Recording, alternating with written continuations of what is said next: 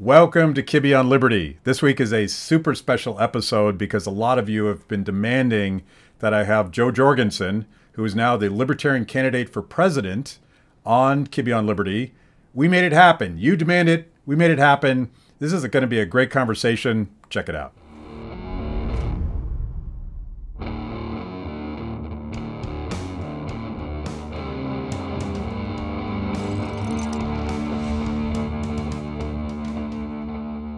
I butchered it so bad. You're the Libertarian nominee for president, and that's historic in a number of ways, and we've never met before, so welcome and hi. So glad to be here. Thanks for having me.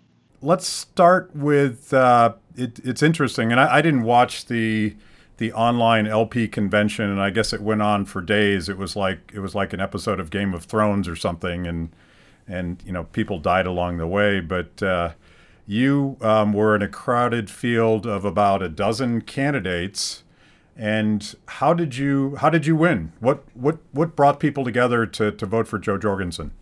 Well, I think I presented a great argument that we don't have to sell out our platform, we don't have to sell out our principles, and yet we can present a message that the American people will listen to. Because, you know, in the 1970s and 80s, we tried with "it's my body, I can do what I want with it," or "it's my money, you can't take it."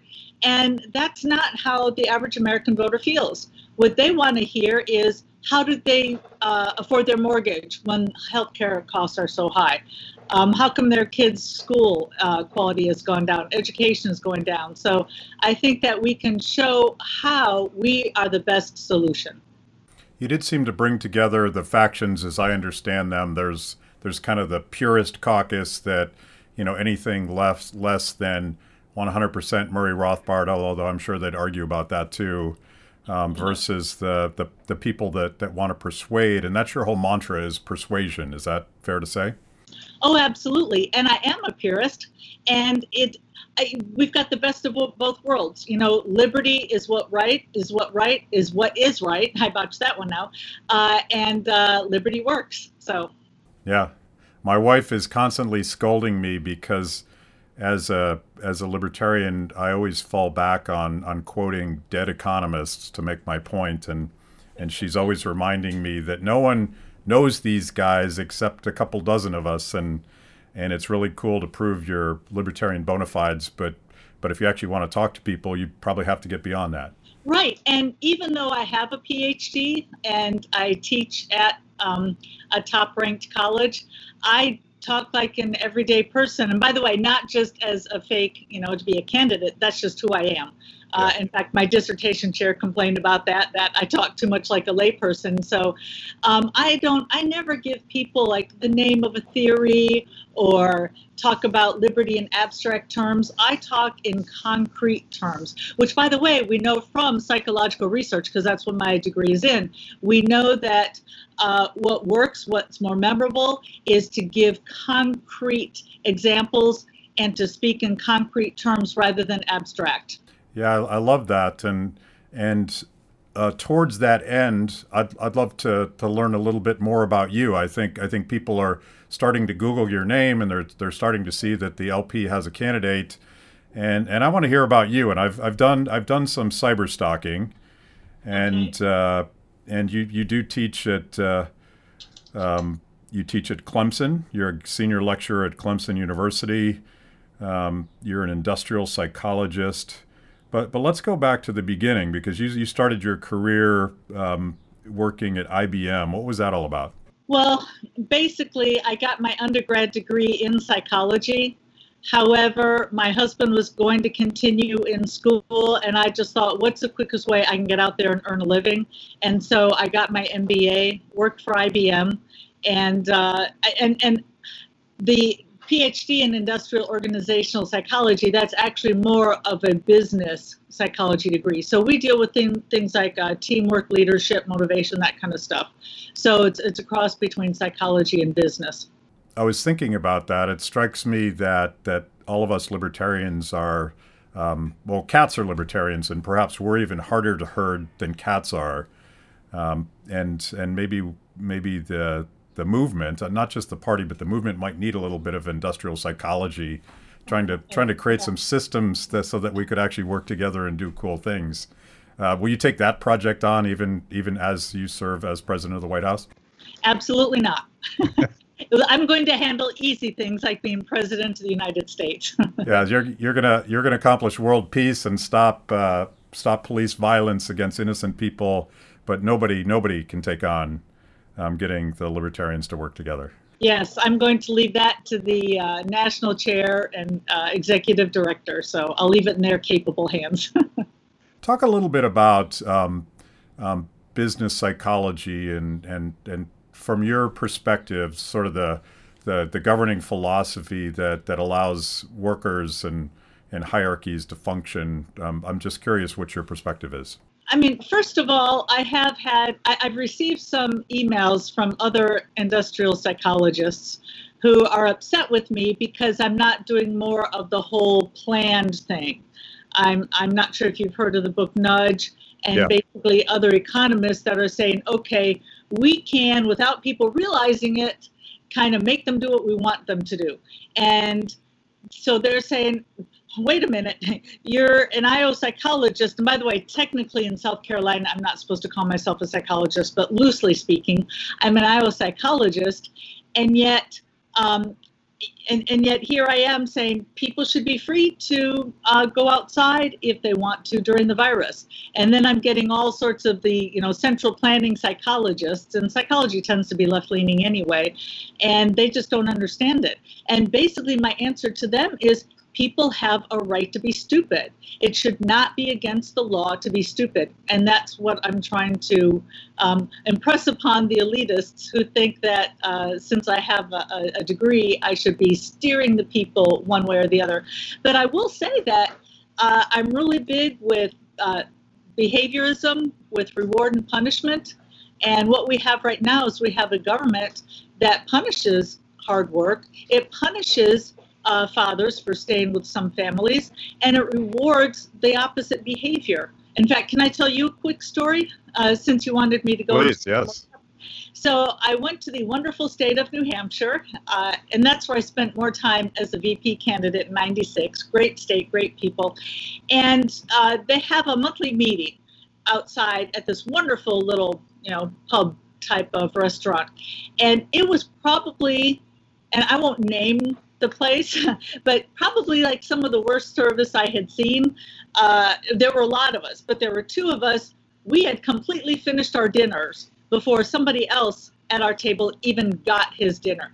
Well, I found out later what was going on is the owner opened up after the virus, but the government is continuing to send paychecks to all of his employees, and they actually get more money staying home. So he can't get his employees back to work. He got like 3 of them back.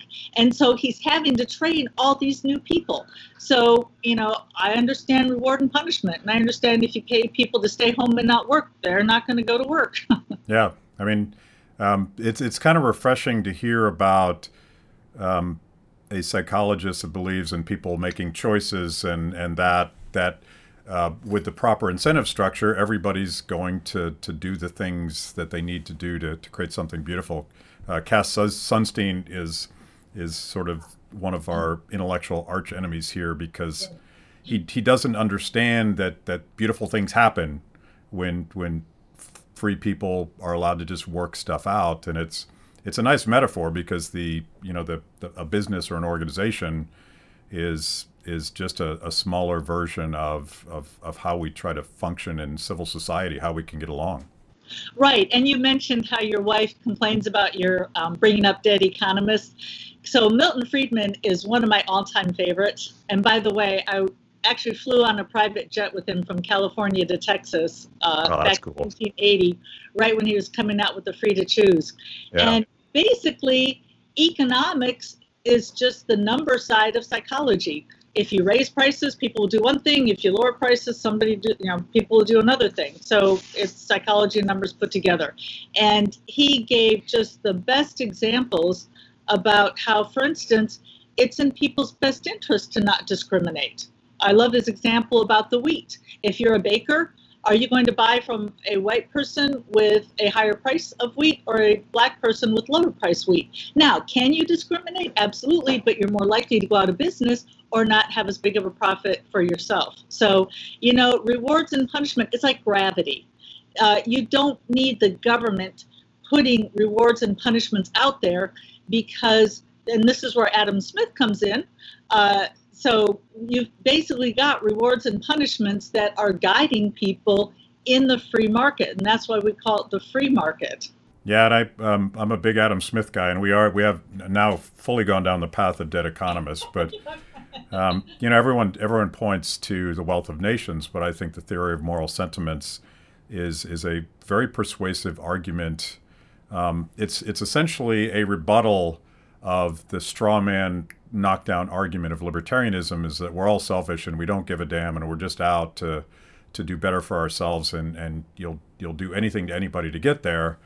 And Adam Smith argues the opposite, that free people have a moral sense of responsibility. And I think liberty is a responsibility, and I don't feel like we talk about that enough. And we sort of cede words like responsibility and community and justice to the progressive left, and I feel like libertarians are the only ones that actually understand where that comes from and how it works. Right. And now I'm going to go full libertarian on you. I've never mentioned Ayn Rand in any of these interviews I've done. But yes, the virtue of selfishness. In fact, I was in a third-party debate in Chicago in which there was a socialist on stage and the Green Party and others. And the socialist was like, we don't want doctors working for profit. And my response was, you better want a doctor working for profit. And by the way, the two specialties in which are the most free market, in which there are profits, would be cosmetic surgery and LASIK surgery. And in those two fields, prices have gone down, quality has gone up, because they have to compete for you. And that's what you want. So yeah, it's just great, again, that liberty works and liberty is right. It's funny you bring up Rand. I consider myself sort of the intellectual bastard child somewhere between Ayn Rand and Jerry Garcia. And some people think that's weird, but I think it's the connection. What I mean by that is a connection between the individual right to determine your own life and the beautiful thing that happens when free people come together and create a community and can do something together that no one of us could do alone. I don't think those two principles are in any way inconsistent. Exactly. Good point. So I do have a gotcha question. I was reading about you, and it's only a gotcha question because no matter what you say, you're going to upset somebody. But I was curious if you've looked at all at Jordan Peterson's 12, what's it called? 12 steps or 12 rules for life. 12 rules for life. I went and saw him give a talk, and I've always been very intrigued by him, but he's a different type of psychologist. But what do you think? Yeah, he is. My understanding is he's a clinical psychologist. And I have seen, I haven't read anything. I have been busy campaigning, but I have seen snippets of him on YouTube, and I think he's awesome. I think it's great that somebody wasn't muzzled. Well, although he is Canadian, so that might explain why he wasn't muzzled by the American Psychological Association, which is very left-leaning. So I think it's great that somebody can come out there and speak his mind. And he's got this, and it gets to the sort of personalization and persuasiveness part of things, because I think the part of Jordan Peterson that matters to me is just that freedom is a responsibility, and it's just common sense. But I'm not sure we have so much common sense anymore. It's like if you want to get your life together, if you want a better life, if you want, Alexandria Ocasio-Cortez always talks about dignity and economic dignity, and I don't think there's a single government program that can give you dignity. I think you have to sweat and struggle and earn it, and I think a lot of the depression and frustration that young people have today is because they've been told that a politician can do that for them, and I think it's horrible. Oh, yeah, and it goes deeper than that. In fact, I got to admit, I was a little upset when I first saw Jordan Peterson out there making a big splash because I thought, this is stuff I believe in. How come I didn't think to monetize this? Yeah. But I show a movie about self-esteem, not really a movie, but a film clip about self-esteem in one of my classes. And they looked at it and they said, okay, what we need to do is give every kid a trophy. We need to tell everybody, aren't you wonderful? Aren't you great? And then that will boost self-esteem. And then they found out that nope, that does not boost self-esteem, that the only thing that does boost self-esteem is if you have accomplishment first. But here's what's really interesting is part of the reason why they started the self-esteem movement, and I don't know if Jordan talks about this or not, but part of the reason they started the self-esteem movement was because they wanted to get rid of like the school shootings. They thought, oh, people feel alienated. We want them to feel good about themselves. Well, then they did a study and they found out that prisoners actually had higher self-esteem than college students. And basically, if you give somebody an inflated self-esteem, they're more likely to be aggressive, they're more likely to be violent, and they're more likely to trample other people's rights. So not only did it not work, it had the opposite effect. Yeah. I mean, that instinctually, that makes a lot of sense to me, but that's fascinating that you have data to back it up. One more question before we get into the nuts and bolts of winning the nomination. I see that one of the courses you teach along the lines you were just talking about is pursuing happiness. Yes. And I love the idea that libertarianism is ultimately about respect and happiness and peaceful cooperation and all the beautiful things that people can do when those are the rules of the game. You're not paying us, but we're not paying you. But tell us what that class is all about. I'll send a tuition check to everybody in the mail. Yeah. Well, first of all, let me say the number one cause of happiness: social relationships. And you can have a great social relationship. You can have fun with your family and laugh and have joy, no matter how much money you have. Number two is work. And there's that corny saying that if you love your job, you never work a day in your life. That's absolutely true. Now, here's the thing. They work kind of like in conjunction with each other. If at least one is going okay, you're probably okay. So if your job is going great, but you have problems with the wife, problems with the kids, problems with the in-laws, that's okay because at least you can go to work and kind of go, or if work is going lousy, your boss is yelling at you, you're afraid you're going to get fired. If you've got a loving family, that's great. But if neither are going well, then you're probably not going to be very happy. And it is true that money doesn't buy happiness, except it does buy happiness at the very lower level. So if you're only making $10,000, $20,000 a year, then yes, money does buy happiness. Not because you get to go skiing, but because basically if your car breaks down, you don't have to worry about how am I going to get to work. So it's not because you get to go out and buy things, it's because you don't have the everyday annoyances. So there's a few of the top points. Yeah, we won't spoil it all. We want people to still pay for the class. So, but I was going to go in a different direction, but that brings me to a subject that you've been very strong on, and I was really pleased to see that you have been a vocal critic of governors and the federal government locking down the economy in response to COVID. And my first reaction when I saw this happening, I think in early March, I started hearing people talking about these sorts of things. I very much worried about what is the human impact of locking people up and separating them and disconnecting them from their jobs. And for people at the margin, if you're making $10,000, $20,000 a year and you're wondering whether or not you're going to be able to put food on the table, I worried about all that, but nobody, mostly on the left, but I'm not sure that the right was that much better on this. Nobody thought about the sort of obvious consequences of doing this thing. What was your perspective? Yeah, well, first of all, if you notice, all the people telling us to stay home, they still get their government checks. Right. And I saw on the local news an epidemiologist, she had a PhD in whatever, epidemiology, and she was Skyping from her nice, comfortable living room, saying, no, we can't come back to work. We need to stay out another couple months. And I thought, well, yeah, you got a PhD. You probably make a good living. And guess what? You get to work from home.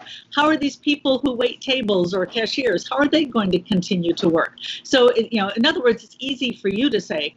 And the tens of millions of jobs that are lost, those are real jobs, and they're really hurting people. And as far as the psychological aspect, I haven't seen the latest data, but again, we're hearing about increased suicides, we're hearing about depression, and also people not even going to their cancer treatments. And remember what I just said, that the number one cause of happiness, social relationships. So if you're not having social relationships, or if you're not regularly seeing people, then that's going to actually make a dent. In fact, another little statistic for you from the class, it turns out that kind of being a recluse, not having any friends that support you, family or friends, that gives the same mortality rate as smoking 15 cigarettes a day. So I always point out to my students, now that doesn't mean you can go out and smoke just because you have friends. It's Right. better to do both, have friends and don't smoke. But that just tells you what social animals we are.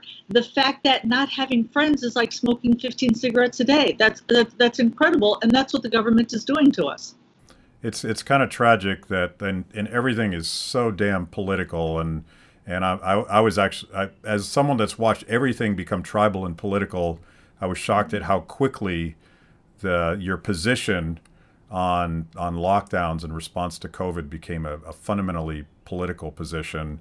And the tragedy of that is that we're not going to have a serious conversation about the consequences, and we're not going to parse out from an economist's point of view, the costs and benefits of lives saved, lives lost. And one of the accusations to those of us that were worried about lockdowns is, well, you just care about money. And Right. that's again a straw man argument against libertarianism. It's just about money, but it's not about money. It's about lives saved and lives lost, and people live longer, happier, healthier lives when they're free and they're flourishing.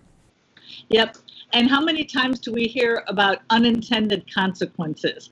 And notice those aren't the same things as foreseeable consequences. Like anybody who knew anything about economics knew that Obamacare was not going to make healthcare more affordable. It was going to make it less affordable. Well, same thing with shutting people up and not letting them go to their jobs and see people. I mean, did anybody think about depression or suicide or not being able to check on your mother who's sick, who maybe needs supplies or something?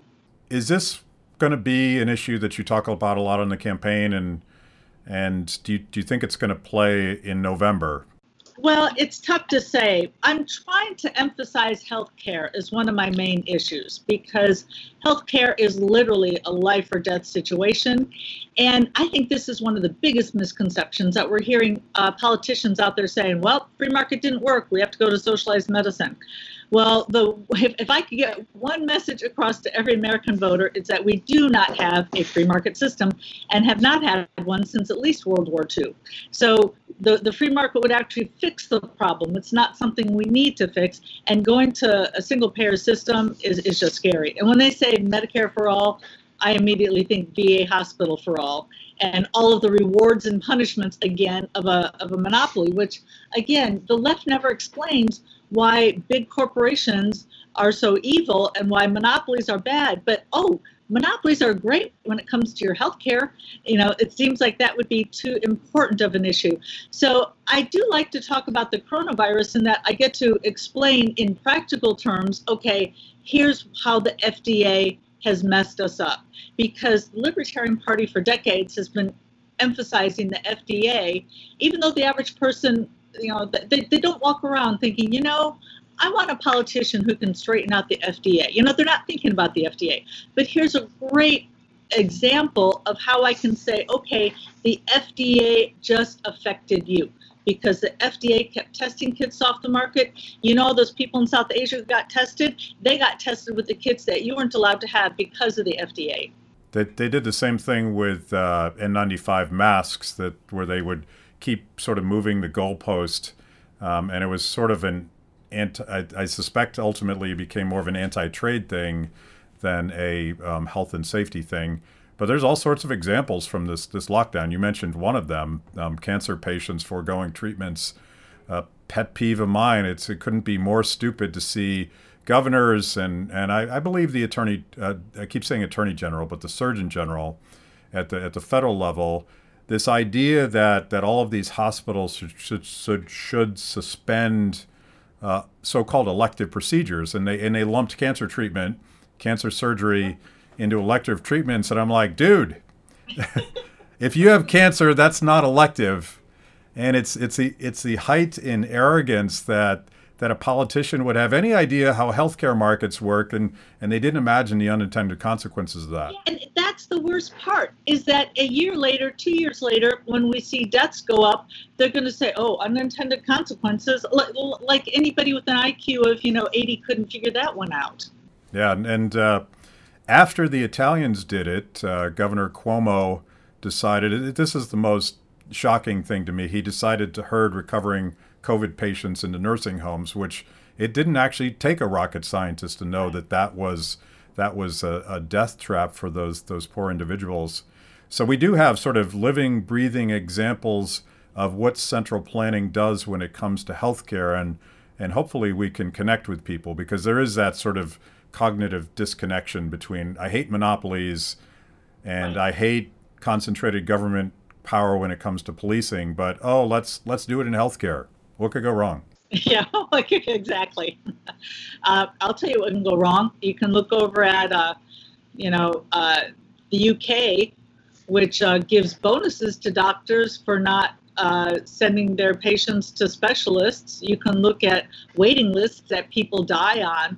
And I hate to defend Republicans too much, but I really think Sarah Palin got a bad rap because, for calling them death panels, because she actually nailed it, and yeah. The statistics are clear. Yeah, well, you can see the waiting list in the UK. It's much worse because of their completely centralized system. But we have waiting lists in this country now, and it's going to become more and more obvious to people. And I hope that the reaction is, well, we need the government to take this over.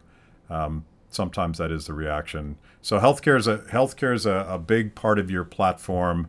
What else do you think is going to move people that are looking for a third alternative to vote Libertarian?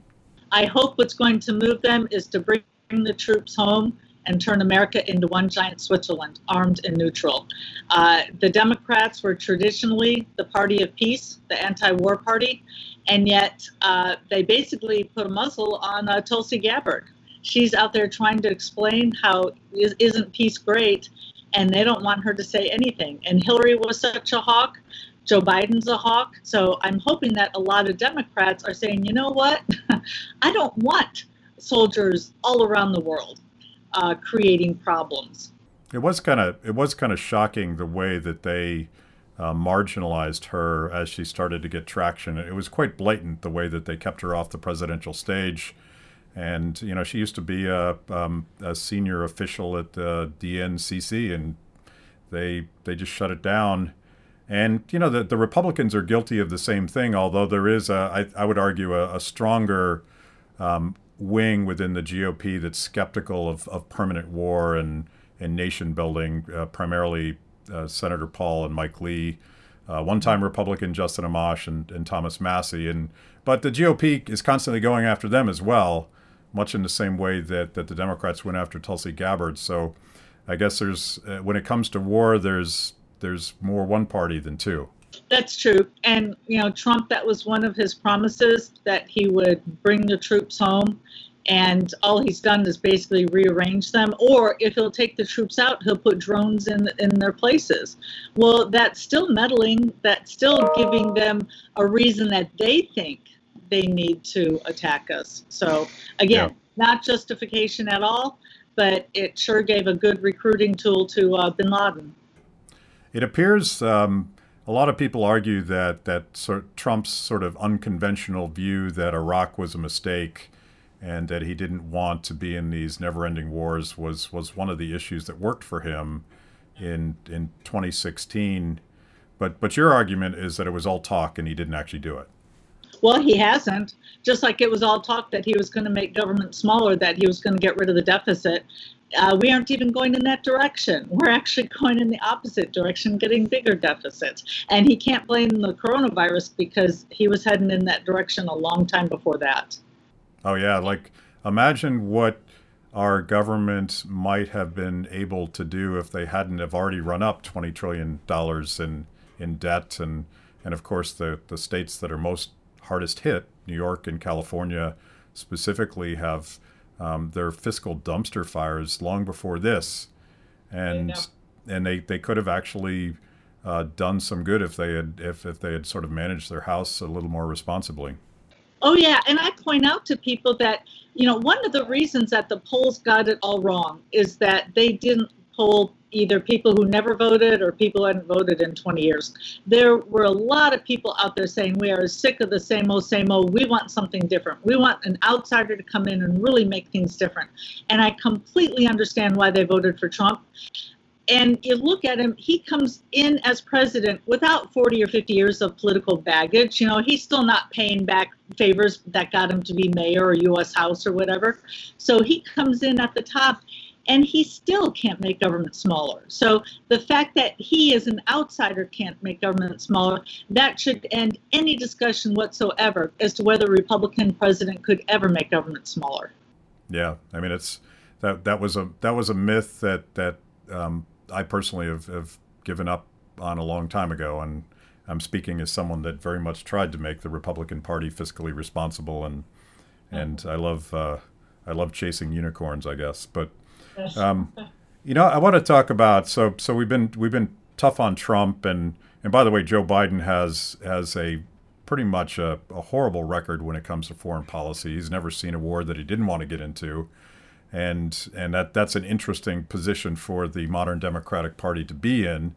So if you're actually interested in someone like Tulsi Gabbard or Justin Amash or Thomas Massie, it appears like that's a wedge for libertarians to attract people. We're the only choice.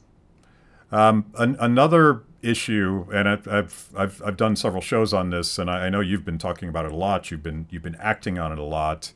Is not just criminal justice reform, but police violence and sort of the institutional racism that is the outcome of this process of making everything illegal and then giving this monopoly force on power all of these incredible protections so that they're never held to account.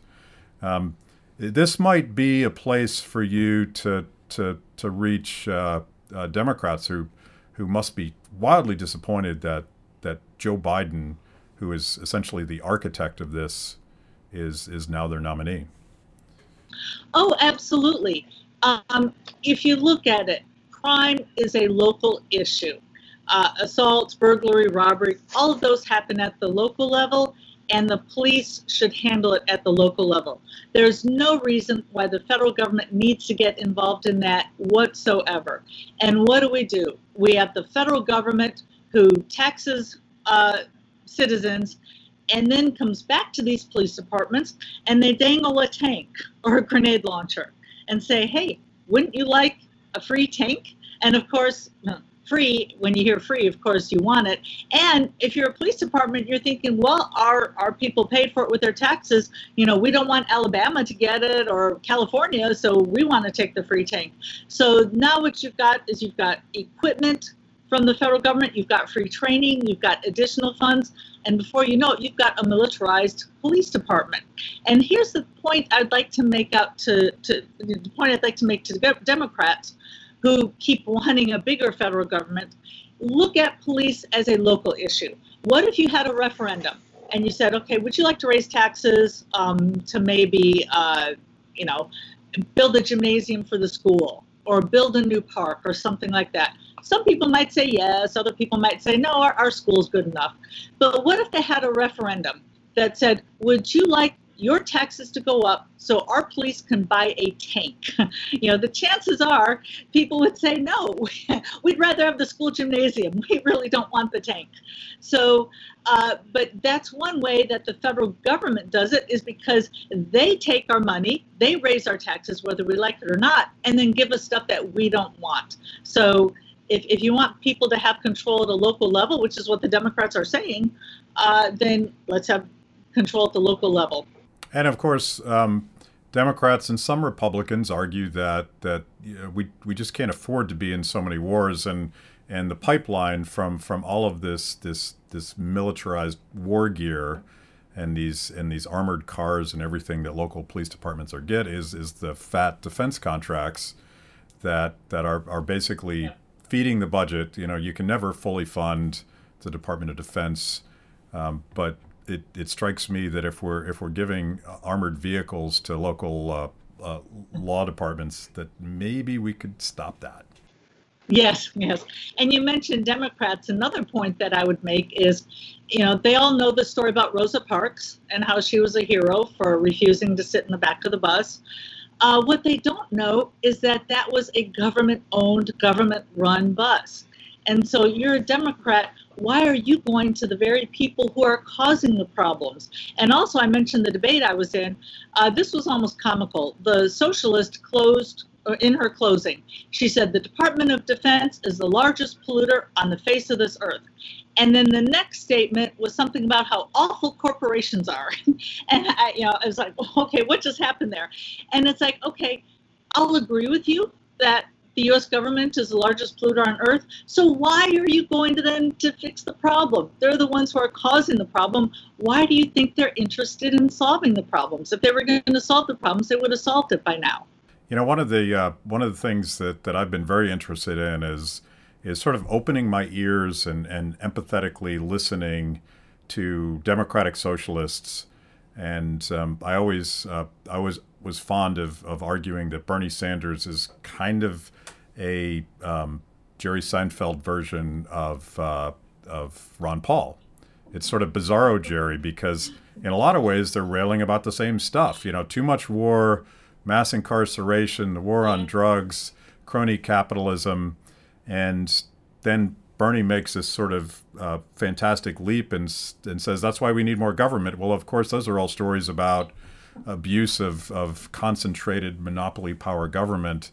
So I'm sort of hopeful that the young people that are attracted to that stump speech, and AOC gives a similar an attractive stump speech, but from our perspective, of course, her solutions are all wrong.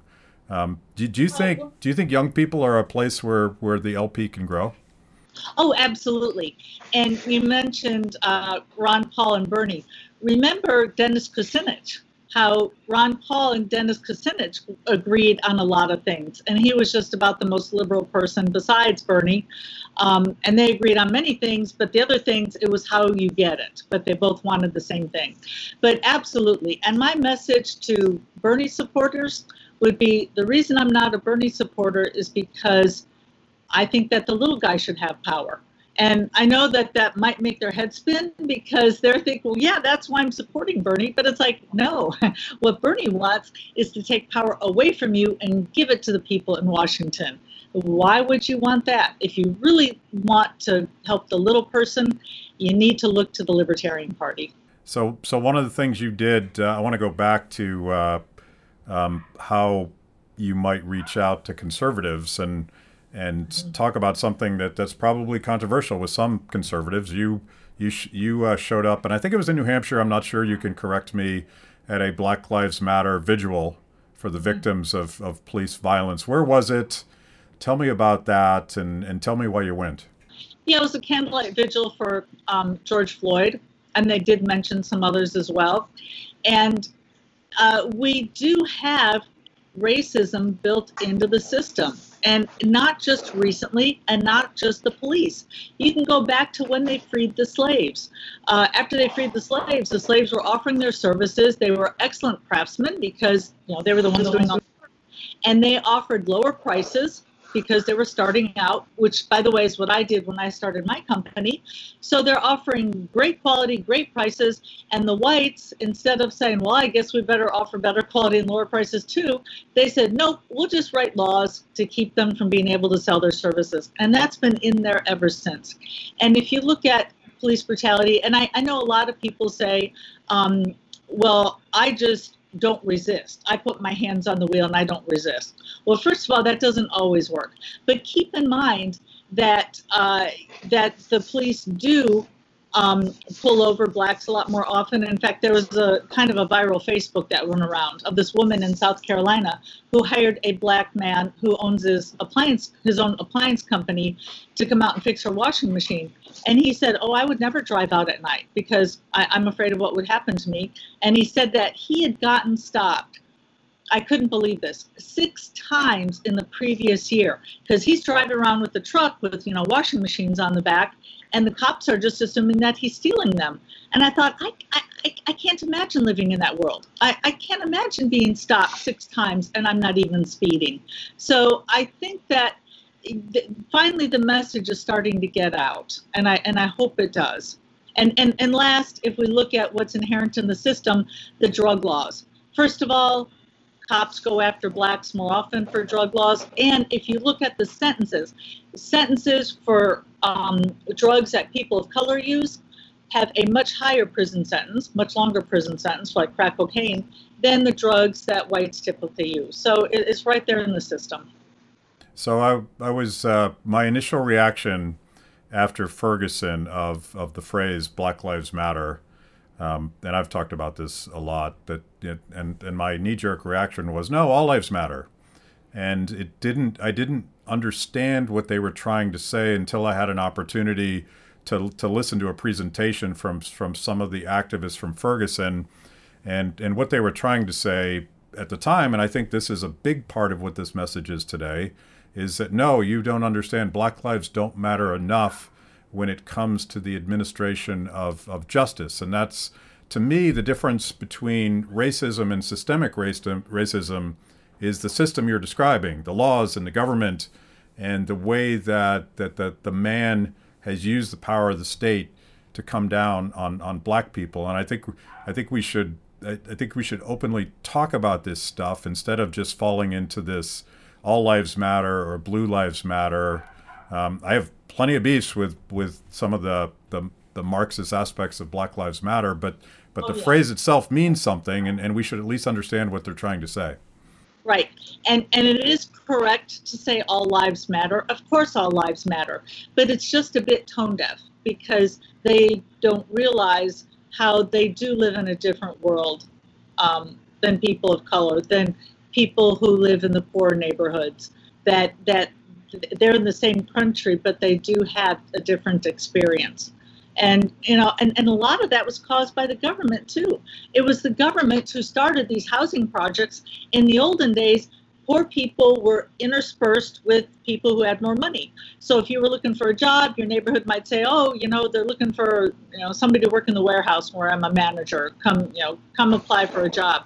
And people could help each other. And then the federal government comes along, segregates people all into one big housing project where they can't help each other out, where they can't rise above it. And now how do they get the foothold? How do they get started? And it's basically just government saying, not in my backyard. Let's put a bunch of people who need help all together to where they can't really help each other. Very similar policies imposed by apartheid South Africa. And it was primarily about economics. It was about where you could live and how you could get to work and how much you could charge for your labor. And we very much, our government very much embraced the same things. Right. And then the federal government, of course, with their welfare laws, basically punished fathers for sticking around with their families. Again, unforeseen consequences, unintended consequences? I don't think so. Let's talk nuts and bolts. And I saw you mention, you supported Gary Johnson, and I did too. But you've been critical of that campaign because you don't feel like it built the party. Tell me about the goals of your campaign and what you think you can accomplish. Well, the number one thing that we're going to do that is different is we are going to share our data with National. And what happened with the previous campaigns is they didn't always share their data like they said they would, or in one instance, they gave the data like a year later. Well, what good does that do when the campaign is over? So what we will do is give our data in real time. Okay, here are our people.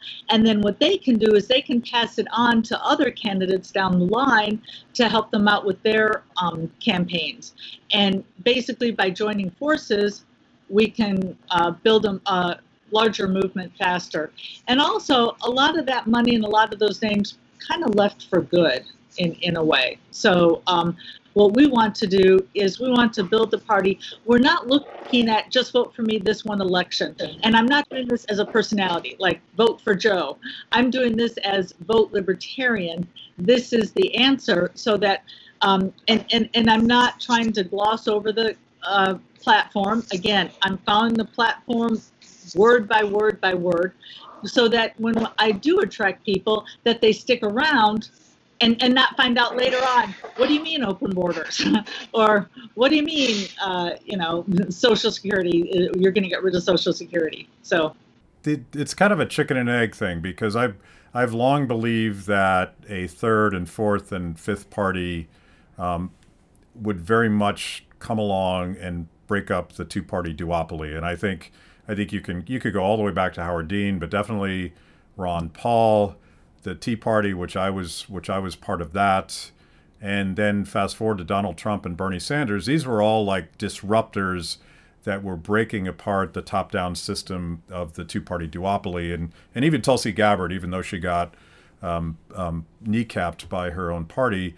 These are all signs of competition and health in the party, but it's still almost it's so frustrating because the two-party duopoly also controls the presidential stage, and they keep changing the rules every time a candidate gets close. By the Ross Perot rules, Gary Johnson would have been on that stage. So how do you finally crack that nut? I mean, these guys are a train wreck, and we need competition, but they also control the rules of the game. Absolutely, they do. And unfortunately, they just won a court case in which they get to set the rules. And you're absolutely right. What they do is they set the bar low enough that people go, well, that's reasonable, but just high enough that nobody can meet it. So notice how close Gary Johnson got to, 1.5 percentage points away. So what we're doing is we've got social media. We're trying to get around the media. We're trying to spread the word. And we are making headway. In fact, one of the things that I'm so ecstatic about is how many non-libertarian volunteers we have on the campaign. And we had them from the beginning, because normally when you start out, you've got your core supporters and people from the Libertarian Party, I just want to help you out. And then as the message spreads, then other people hear about it. But no, we were getting people right from the start. And, probably one reason is, as the media keeps saying, we've got two old rich white guys running. And so that certainly helps my cause.